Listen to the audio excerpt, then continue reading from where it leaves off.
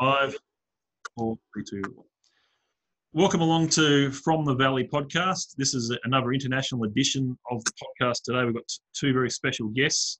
The new guest to the podcast today, his name is Tariq Dennison. Now, Tariq Dennison, he's a wealth manager that works in the Asia region, but obviously has two different types of, clients that he really works and knows and helps a lot with. Basically, people that have got US retirement plans that are based in Asia, helping high wealth individuals there, and obviously trust as well. And then obviously the US market that invests in Asia. So obviously helping clients in the region looking for investments in the US. So he has a lot of wealth of experience when it comes to dealing with Asia and the US, their relationships, how the global equity situation is affected by different events in the past, now and in the future. So very good knowledge there. He's also the treasurer of the Republicans Abroad Hong Kong. So welcome along to the podcast, firstly, Tariq. Thanks for having me, Tim. And welcome back, Nicholas Wilshire from ZH Recruit, also the vice president of Auscham, who we had on the podcast less than a couple of weeks ago. Nick, welcome back. Thank you. And thanks you very much, Nick, for lining up Tariq. I think this will be a very some fascinating insight as to what's actually happening out there in the global economy, what's actually happening in the world of politics, maybe predictions on a few things that are happening, some reactions to different, leaders such as Donald Trump, how they're sort of being handled, in Asia and in America. So first of all, I guess we'll start with, if you don't mind, Tariq, we'll probably start with politics. Sure. Let's talk a bit about 2020. So 2020 has been a very interesting year.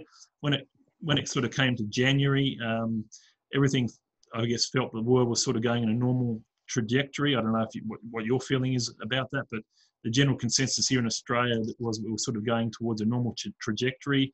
We get whiffs of the coronavirus in January. The rest of the world doesn't read much into it at all. Doesn't think it's going to affect anything. And it's not until mid-March does the penny drop and say, okay, well, shit, basically what's really happened here is it's a global pandemic, and every country in the world is somehow affected by this. And when it comes to infections, when it comes to the economy. So, and then we'll talk about more recent events, Tariq, as well. But tell me a bit about your thoughts about how 2020 sort of started out when you're sort of looking exactly what's happened there. Well, I think for a lot of people I talk to, 2020 is a year that seems to have lasted a lot longer than a year already. I think you've summarized it fairly well already. Now, given that I live here in Hong Kong, and many of us here in Hong Kong remember SARS back in 2003, the idea of a virus outbreak like this, in fact, this coronavirus is called SARS-CoV-2. You can be thought of as a form of SARS, which was also a coronavirus. I think the initial thought was that it was more or less going to be contained. It was more or less going to be to stay where it was, a lot like SARS was. The impact was probably going to be somewhat similar to SARS. We were going to see an increase in hygiene measures, as we still see today in Hong Kong. Even last year, if you walked around Hong Kong, you'll still see labels on elevators saying button sanitized every hour. You'll still go to Chinese restaurants where there's a separate set of serving chopsticks. Some of those things that I've noticed ever since I've lived here have been here ever since the first SARS. And I think what really caught a lot of the rest of the world, off guard is that the virus came to their shores in ways that SARS 2003 did not. So I think at first, when you're talking about the market's reaction, even in early mid-February, US markets were already hitting all-time highs. They were basically shrugging off the risk that there was going to be any real impact from this new coronavirus. March was one of the fastest and fiercest market declines we have ever seen. Now, whenever you look at a market decline, you have to separate prices from actual economic activity. There's no doubt that many of us realized that this would be a tough year for travel. This would be a tough year to own a hotel. This would be a tough year to be a landlord, because that revenue, that income that you were going to be getting was going to be reduced. Now, was the lifetime value of that income really reduced by 25% in 1 month? I think that's the kind of overreaction that those of us who look in the markets and look for opportunities, we're asking for many, many different names in very, very quick successions. Some of the more aggressive trades that we did is we did buy small positions in cruise lines back in March. We did buy small positions in the Korean stock index at that time. Korea, as you probably remember, was one of the countries that came out very early, did a lot of testing, seemed to really apply their experience from MERS in keeping it under control. And part of at least the explanation I've been given is why has it been such a big problem in the US is I remember in early March seeing a video of the New York City subway system being wiped down and thinking how unusual that looked. I mean, Nick, in Shenzhen or here in Hong Kong, our subway systems are immaculately clean. The handrails are wiped down. The buttons are always very, very clean. The standards of hygiene are just generally quite high because we remember SARS. Whereas the New York City subway, if you've ever ridden it, is filthy. Most of those handrails and screens that you touch, were not cleaned at all. And so my first thought, I say there's a lot of little things that got things to where they are. But one of the reasons that I think this virus hit the US so hard is just that there were a lot of US habits which made it easier for the virus to spread that were, that on the flip side allowed a lot of Asian cities to contain it better. Yeah, okay. So that's quite interesting. We've Donald Trump's reaction to all of this. Now, certainly, he historically, up until recent times, has been a reasonably popular president over in the United States, but he's always had his detractors. He's always had people that don't like him. Sure. He's always had his 50, 55, 60% of people that are against him, always, even since that'll probably be your understatement of this episode. So the thing is, and going into this, certainly his opposition, you're talking about a fairly older gentleman in Biden. Tell us about what do you think Trump's, his reaction to all of this and how you think the US people are seeing Trump at the moment. I guess not so much the last week or so, but as the coronavirus was sort of hitting. So certainly in March, April, a lot of the talk of the 2020 election was centered on how would voters judge Trump's handling of the coronavirus outbreak. Now, that's true. I think the way that I've asked, those who hated Trump last year, and to be fair, I don't find a lot of people in the middle. I find people either generally like Trump and support him, or they absolutely hate him and they think he's the Antichrist. I don't meet a lot of people in the middle. Those who hated him last year, hate him this year, and they think he's done absolutely nothing right with the coronavirus. Those who liked him and supported him last year, overall, I think try to understand his reaction to it. The fact that he is a president of a federal republic of 50 states. He generally wants to, I think, represent the views of Americans who don't want to be told to put on masks, who don't want to be told to stay at home, who want to try to find practical solutions for getting back to work. But I think what we've seen as the strength of the US reply is that there are 50 states. And Americans generally will trust their state and local governments and will look to state and local governments for local issues more than they would look at presidents, except when it comes to election time. So that's a really strange thing, I think, when it comes to elections. Even though I'm up here trying to get Americans to register to vote, make sure we send in absentee ballots, it's a hard time, I think, whether for Americans at home or even out here. How many of them even know their senator? How many of them know their congressman? How many of them know a lot of the local issues? Because it's the president that gets all the media attention, because you cover that story once and you can publish it in all 50 states. So no doubt, I think that how somebody feels Trump has handled the coronavirus is likely to be a factor in whether or not they'll vote for him in November. Yeah, definitely. But what do you think are the main things that, there's obviously hindsight's one of those things, but what are the main things that you think he could have done differently to how he sort of has acted, during March and April in particular? Well, I've never run a country of 330 million people, so I always admit that it's really tough for me to try to play Monday morning quarterback on these things. Yeah. The fact is, he is a president of a country with a fairly strong Bill of Rights and a fairly strong, feeling of, our rights. Well, and you have to, that's how you have to think of some of the reasons why American cities couldn't do the same things that, say, South Korea did. In South Korea, for example, the level of surveillance, their ability to do testing and tracing, without a lot of regards to personal privacy is something you could never do in the US. The constitutional rights Americans have had to privacy and they feel are absolutely sacred. Yes, they are freedoms, but those freedoms, come with a cost when you're trying to get people to not, go out and crowd themselves on a beach and, and spread a virus among one another. So, I have to admit, he was facing a really, really tough situation. Now, I think the fact that he was deferring to two governors was the most natural thing he could have done. Now, other things he could have done better. He could have probably helped on the sourcing and supply chain side of things. It certainly didn't help that one of the things we here in Hong Kong know Donald Trump for is that he's the one that started the trade war. And you can think lots of different things about this, but the fact is the US buys a lot of stuff from China. These ventilators and a lot of this equipment, a lot of that stuff is still made in China. And, it's a kind of a strange situation. You can call it conspiracy theory, you can call it whatever it might be. But here we have a president who's been bad-mouthing China, starting a trade war with China. Now he's in a really tough position of, does he eat his words and say, let's go negotiate a mega deal where we can get all the ventilators we need for Americans and realize that we're going to have to get them from China, or try and come up with a plan B, C, and D. I know that might not be the conclusive answer you were looking for. It's certainly but I'm trying to lay out that it was a complex situation, and there were a myriad of ways that it could have been handled. So, do you think, with respect to the Republican Party internally, do you think he's more popular now or more popular than pre-COVID-19? Well, I think quite well, even since 2016, he was a divisive figure within the Republican Party. And I found the challenge of trying to explain, how did he first of all get the Republican nomination, and then how did he win? Because as you remember, as a background, he was a lifelong Democrat.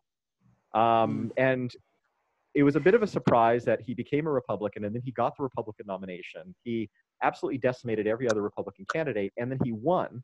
And as you know, there are many Republicans overseas and at home who would not vote for him, who thinks that he wasn't the traditional conservative, he wasn't as sincere in his support for evangelicals, who even, let's say more recently, were critical of how he held a Bible in front of an Episcopal church in Washington, D.C. All of these things, which, I can completely understand.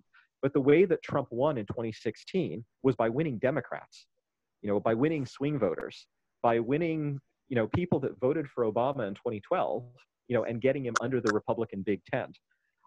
That's one challenge with the two-party system, is that, you can reliably get 47% of the population on your side. Both of the major US parties more or less have that. It's that middle 6% that they're always fighting for. Yeah. So, the issues that we have right now about Republicans being more or less willing to support him, I don't think the events of this year are as significant as what we already were facing back in 2016. That's very, very interesting. So what I was going to say with Trump, Nick, did you have another question? I had something. But... No, you go. You can go. Okay, we'll go back to, I guess, more recent events in the US.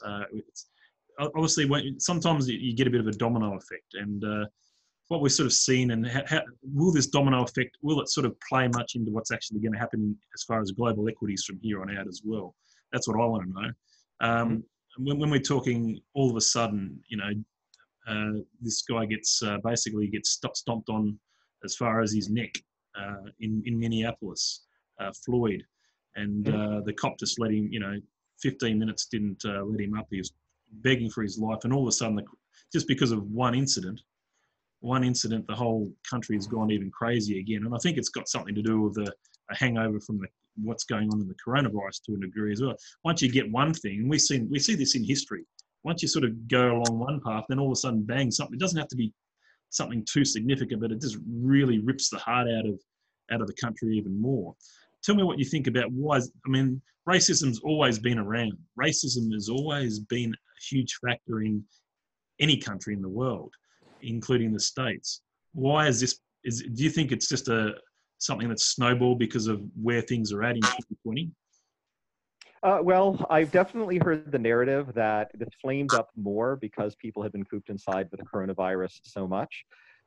Definitely a lot of the more sober messages I've heard about it is that it's not just about this one incident. It generally is about a longer history of police brutality, about less fair treatment of Black Americans in the United States, and sometimes even about economic issues, other issues which I'm really not qualified to go into in a super level detail.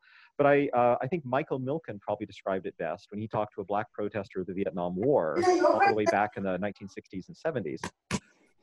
There's a real question, I think, in anyone who's protesting right now and in the America that they live in.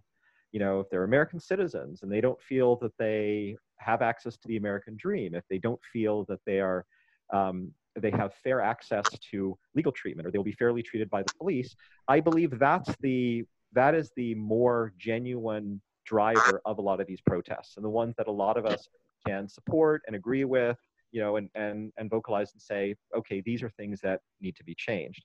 Now, part of where it gets a little more troubling is that it also spills over into rioting and looting. Those are the types of things where you see lots of different ideas on where to draw the line. I've seen lots of people who say, well, there's no one right way to protest. Who are you to judge that, someone is going and looting? And then on the other hand, I say, I see kind of these sarcastic comments. There's no better way to say you stand up for racial equality than breaking into and stealing a pair of Gucci slippers. And that's the last thing I want to see. I mean, when I look at how an American citizen is treated on U.S. soil by American police officers, what was done to Floyd, was tragic, and it should be dealt with. There should be justice, and most of the protests you've seen have called for justice. I want to live in a country where I feel citizens are treated fairly and our rights are respected.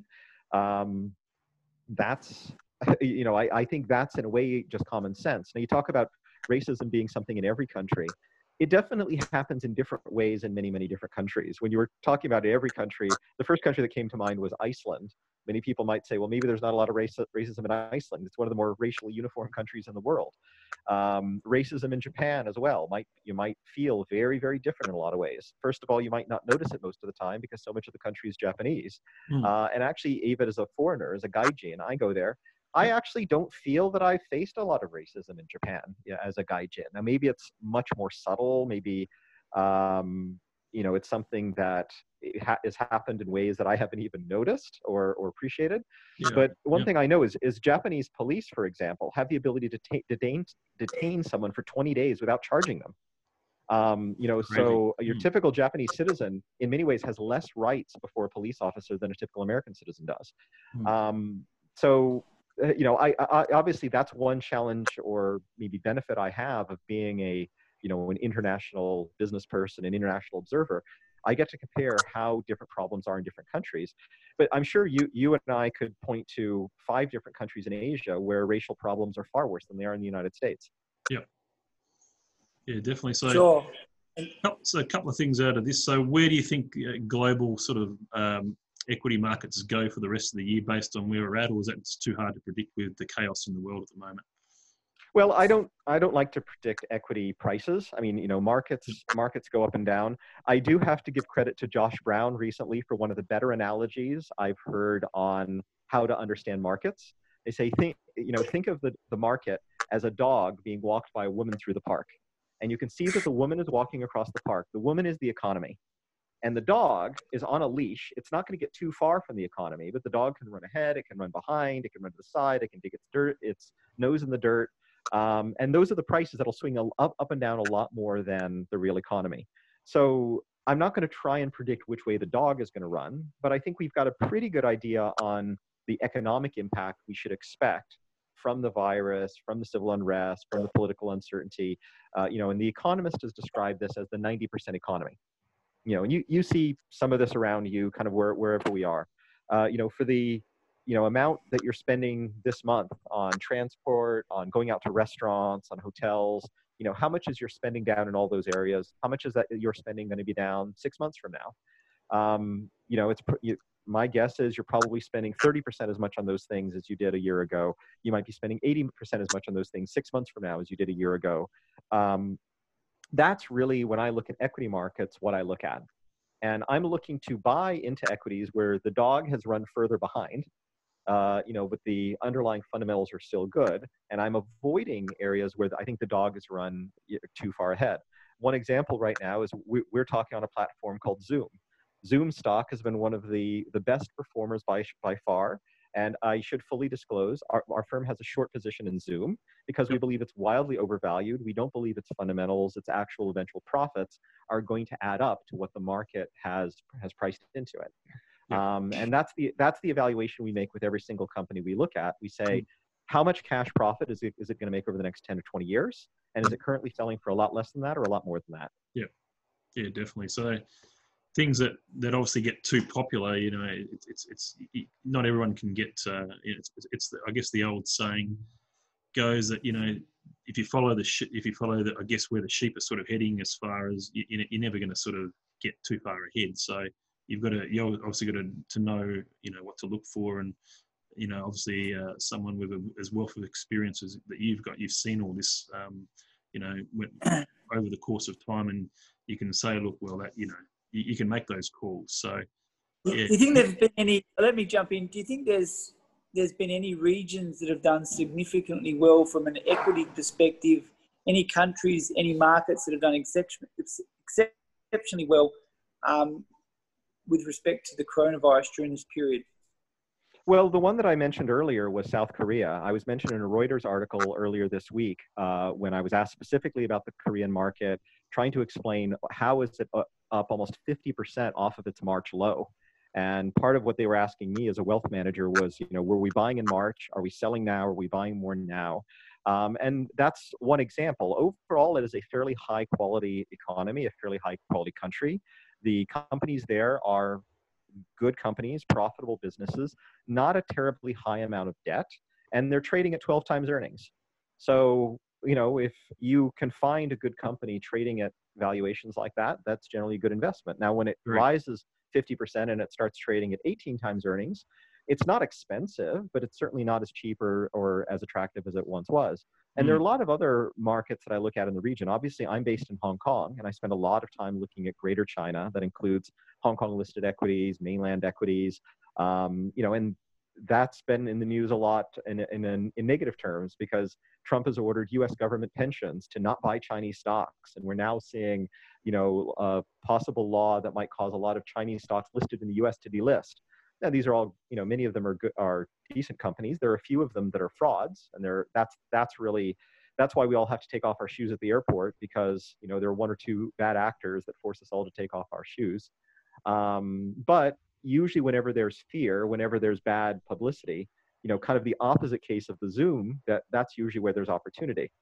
The example I talked about, I recently posted a tweet from 2010 when I talked about how I was deciding whether to use the $1.10 in my pocket to buy a pack of chewing gum or a share of Citigroup.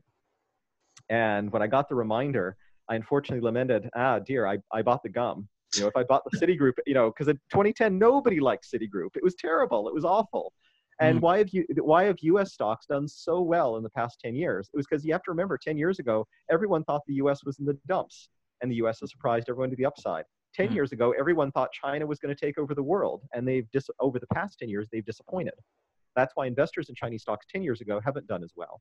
Now, I expect we see that cycle going back and forth. So if you ask me looking forward, over the next 10 years, there are several Asian markets that I think are probably going to outperform the U.S. market, in part because of sentiment. People are not as optimistic about them, and I think their fundamentals and their demographics are strong.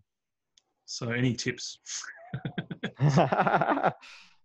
Well, I've more or less given you the recipe. I don't like giving specific tips other than every now and then disclosing positions that we actually do. Not on actual stocks per se, but probably tips on which markets are going to evolve. Well, certainly. I mean, I often say start with ones that you're comfortable doing some analysis and some legwork, some homework in. Yeah.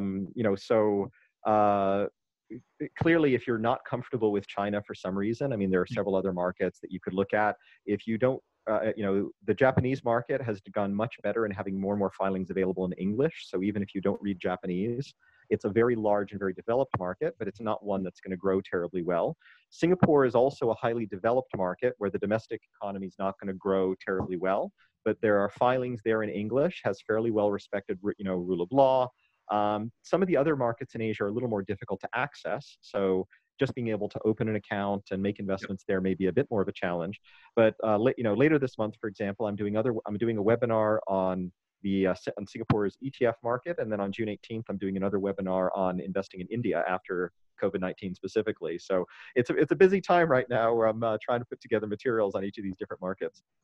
So have you sort of had a lot to do with India, I guess, as far as investing as well, or is that sort of an area that you sort of look at pretty closely? Well, I would say moderately closely. The thing with India, it's also a difficult to access market. So like Korea, you can't just open an account in Hong Kong that will give you access to 10 markets, including India, because you actually have to have a local custodian. SEBI wants to know who the end beneficiary of every share is. So it's a trickier market to go buy individual shares in. There are a few offshore funds that will give you access to India, and some of those have done better than others.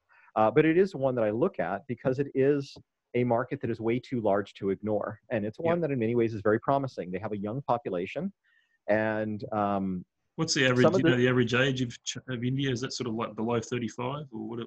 Oh yeah, it's below 30. I mean, come on. Wow. I mean, you look at the size of a typical family structure. It's only really in the millennial generation that they've started having far fewer kids there. So that's why within the next few years, India's population is projected to surpass China's population, because China had the one-child policy since the 1970s. India had other measures going back to the 70s and 80s. For example, you might have heard of the emergency. You might have heard of very other controversial measures that happened a while back. But more than anything, I mean, I would say kids a few years younger than me were one of the first generations to only have one sibling, because it was very common to say, have two children, stop at two. But that was still much better that was in many ways better for India than the one-child policy that you had in China. So India's population is projected to surpass China's. India's GDP is projected to surpass the US's only by 2050. Now, between now and 2050, the really remarkable part is GDP per capita is expected to go from $2,200 US dollars per person to $22,000 US dollars per person. And that is now, if that happens, that would be nothing short than a remarkable transformation. It's basically a projection that India is going to do what China has done in lifting record numbers of people out of poverty. So it's a market definitely worth watching if you're optimistic like I am in the ability for the market to do that. Interesting, very interesting. I don't know when my brother Nick has gone to, but obviously his connection or something's happened there. So we'll obviously go for a little bit longer and see if he does come back and see if he has any other questions as well. But obviously fairly well travelled. Obviously, you did some study over in the United States when you coming as you're sort of learning the ropes and that sort of thing. Well, I'm American. I went to university. I mean, I did grow up on U.S. Army bases in Germany mostly, but I mean, I went to American schools in Germany run by the U.S. Army. They were called Department of Defense dependent schools, and then I went to university in the U.S. I did the first 14 years of my career in the U.S. So I worked in San Francisco. I worked in New York for a while. That included Silicon Valley and Wall Street. So yes, I mean, I know a lot about the U.S. system from my time working there. And that's the reason that I understand 401k plans and IRAs and 529s so well. And in terms of business, one of the things I realized when I came out here, I don't have a lot of competition in that space. There aren't a lot of wealth management firms in Hong Kong who, first of all, are happy to open accounts for Americans or for people who want to invest in the US. And second of all, how many of them know how to set up a 401k plan or know what to do, with an IRA back in the US? So that's a very valuable niche that I've been able to find and develop here. And what's interesting when I've talked to Nick as well, trying to understand a little bit about your superannuation system, how that's different from, our 401k plans and so forth. I'm naturally a curious person. I like to look around the world and see which countries are doing. I might just go into it very briefly. The self-managed super fund. We have self-managed super funds here in Australia as well, so you can actually manage your super self, I guess, in a way. Obviously, you get help with professionals, like people like yourself. But and I'm licensed to give advice on setting up self-managed super funds. So it's only been around for about a quarter of a century or something like that, since they started superannuation in 1993, I think it was 92, 93. Paul Keating at the time, but yeah, self-managed super funds is something that I guess Australia's got unique that really isn't. There's not too many other places in the world that run a system like that. And be able to have a fair bit of control over how you invest. I'll let Nick back in. But you can obviously invest in property, shares, cash, fixed interest, gold. Which actually, US IRA and 401k plans are like that as well.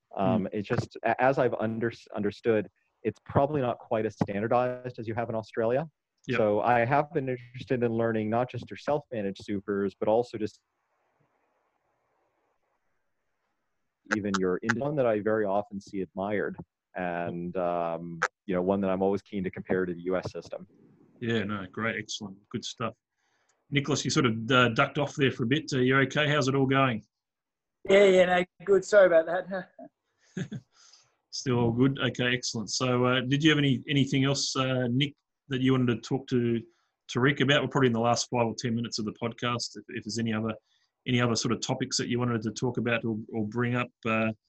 I'm curious as to understand whether Trump is using the protests because I've heard that. I'm not sure whether it's just rumors or not, but I'd be interested to get your view on it, whether Trump's using the protests as a way to sort of politically divide, so he can sort of focus on his core supporters. Well, I definitely believe that you should not underestimate Trump. I have to say that I definitely I don't understand the way that he works, but what he has done, has certainly worked in certain places. And in terms of what benefit he gains from dividing the country, I mean, I myself, I'm a uniter. I would like to see, us all uniting under the flag. When you say make America great again, I take that as make America great again, not make half of America great again.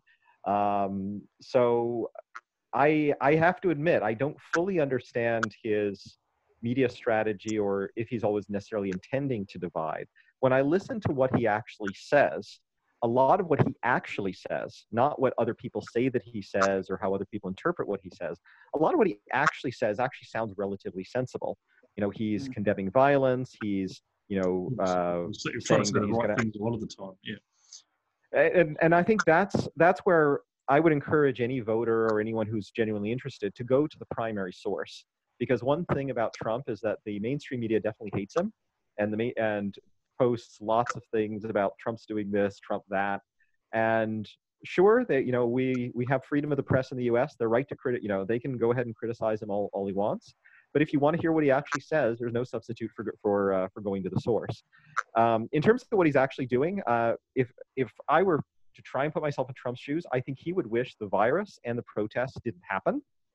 I don't think he sees either of them as necessarily a good thing or necessarily as an opportunity, but I think he's trying to react to them in the way that he sees best. That's my best way of trying to interpret it. And as mentioned earlier, I mean, one of the things many of us took a degree of offense to, for example, was how he held the Bible in front of the church, using it as a prop, apparently not getting permission from the bishop there.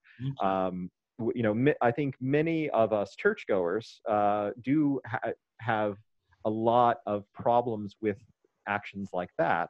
And that was one of the challenges when you talk about Trump's base. Trump is not an evangelical. He's not traditionally a religious man, but he's had to manage a big tent that includes a lot of Christian conservatives. So, I've had to take a sit back and watch approach to see how does he, how does he get everyone together, to vote for him? So this is going to be a very interesting election to watch in many, many ways. And I'm sure it'll be a good one for the history books. It's going to be an interesting election. And I guess, Nick was one of the people that I'm not sure what's going back to 2016, which you sort of bring up the show. 2016 when he became the president. Nick was one of the people that predicted that he would win that election at a $4 sort of clip. Were you surprised that he actually beat Hillary, or were you sort of in the Nick camp that you weren't that surprised that he won the election? I actually was surprised. I voted for him. I don't necessarily call myself a Trump supporter, but I see, I've been a lifelong Republican. Yep. Many generations of support for the Republican Party in many ways. Although a few members of my family understandably have disagreements about it. But like any American voter, I try to vote rationally. And when it comes down to two parties, I vote for the person who I think is going to stand for the interests of Americans more than anything. I try and understand Trump more than anything as a nationalist, and I know many Americans don't necessarily see him that way. But the way of understanding how he won is to look at the Electoral College, and really, I think the news channels that went district by district and show how he got Obama voters to flip and vote for Trump in 2016. That, in a nutshell, is how he won. Some people don't like that, but that's how he did it. And the key to 2020, once again, is about watching those districts that will swing, because no matter what was going to happen, there's no way on earth he was going to win San Francisco or New York, and there's probably no way that a lot of other states that voted for him were going to vote Democrat. So the strange thing about systems like that, really any democracy, is it's that small percentage of swing voters in the middle that really have all the power. And I think what Nick probably had is he probably had some insight on how those were going to add up that, I maybe overlooked. Because one thing I mentioned to Nick, in early 2016, I drove through 4 southern states. So I went to meet, my parents at that time were moving from Atlanta down to Jacksonville. And I drove from Atlanta over to Tennessee to meet my old music teacher, to meet a friend of mine who lives in Alabama, down to Florida, back up. Whenever I left the big city, as soon as I left Atlanta, everywhere I went, I saw Trump signs everywhere. Oh, really? Okay. I saw a few Bernie signs here and there, but I never saw any signs for Hillary. If I were to take a bit of a clue that Trump might be winning, it would be the fact that the mainstream media seemed to be ignoring what I saw with my own eyes as soon as I left the city. And this is because I live in cities. I do watch media sources to get my information. And one reason I like traveling to places outside of cities is that I see how different, places outside of cities are from their own cities. One thing I discovered in 2009, I traveled through 23 countries by train. With my wife and young son at the time. 23 different countries? By train, from Turkey to Singapore by train. Okay. And one of the lessons that I learned on that trip was that the cities of the world have more in common with each other than they do with their own countrysides. That may sound obvious in some, and I guess it's obvious to me now, but I never realized it before then. That, say London and New York have more in common with each other than London does with most of the rest of the UK, or that New York City does with a lot of the rest of the US. Yep. And I'm sure you probably see that in Australia as well. I'm sure you see, Sydney and Melbourne probably have more in common with San Francisco and Oakland than they do with much of the rest of Australia. Or even somewhere like Sydney's got a lot more in common than Hong Kong than it has with Brisbane. Yeah, exactly. Now, I've never been to any of those. My plan was to come down to Australia for the first time in August. I have no idea when the travel restrictions are going to be lifted, so we'll see how long that gets postponed. But if you can get down, it'd be great. Yeah. But, yeah. No, it's interesting. I think we might have to finish up. I'm not sure if Nick was going to make it back in time, but we sort of ran out. It's been really, really good to get your insight. Great to meet you, Tariq. Hope this has been a good experience. We'll get it shared up on YouTube, and you'll be able to share it to all your network and that sort of thing. I think it's been really good to meet you, and it's great insight into US and the Asia relationship, and obviously Trump, what's been going on, the coronavirus. It's always good to get some insight on how that sort of we've been very lucky in Australia. Queensland's got, I think, one active case at the moment in the whole state, whole big state. So and our borders are still shut. So it's an interesting time, but they should be open probably in a month, I'd say. And international travel is going to be very interesting. It's going to be very interesting to see how that sort of how that sort of all goes, and whether that's sort of open by the end of the year, or whether it's sort of not a next year thing. We might be able to open up New Zealand. Almost not today. There should be Australia to Singapore should be happening before the end of the year. End of the year is a long time, but yeah. The end of the year, Australia, Singapore, so that's good. But don't know about Hong Kong. I'm not sure. But Hong Kong has had a pretty good as a place itself. It's handled the coronavirus quite well. There hasn't been huge numbers that have been noted there compared to Europe. Absolutely. Yeah, we've had States is ridiculous. Yeah. Well, and that's something my father, who lives in Florida now, asks me about all the time. How is it that, each of these American cities are having, more deaths than you have total cases? And, especially when he talks about places like Vietnam and Thailand that he always thought were third world countries. Why, he's asking me, should we believe the numbers from there? Well, Hong Kong, our numbers here are very, very good. I trust the data that we get from here in Hong Kong. I see it myself here firsthand. Yeah. We've only had 4 deaths. And Hong Kong, mostly Hong Kong's only had 4 deaths, and mostly it's probably because of the 14-day quarantine. The only cases we've had recently are all imported cases, and those people go straight to the hospital. And they wait out their 14 days. So it's largely been out of control, under control. So even though we go out, we put on our mask, we need a mask to go into a shop. I think most of us really know the risk of us actually getting COVID here in Hong Kong right now are extremely low. I mean, it's pretty much behind us. And that tells you the general population in that area has got a very good immune system as well. Well, I don't know if it's immune system. I've said it earlier, it has a lot to do with hygiene habits. So, I mean, the fact that things here get wiped down, there's all these different factors. And you obviously mentioned, the dirty subways in New York. But then there's that's just one example, and there are lots of these little things that add up. I mean, I even talk about, for example, how we in most Asian cities, when we go inside someone's home, we take off our shoes. That's natural to us. And I've been to a lot of homes in the U.S. where people don't take off their shoes when they go inside their house. And that's just, again, one thing. Take 100 little customs like that, and they can add up to make you seem like you have a much better immune system in some way. So. No, it's great. I've got to sort of finish up, but thank you very much for your time, Tariq. It's been fantastic, and I look forward to you sharing and talking in the future. Thank you very much for having me, Tim. It's been a pleasure. No worries. Thank you. See ya. Bye.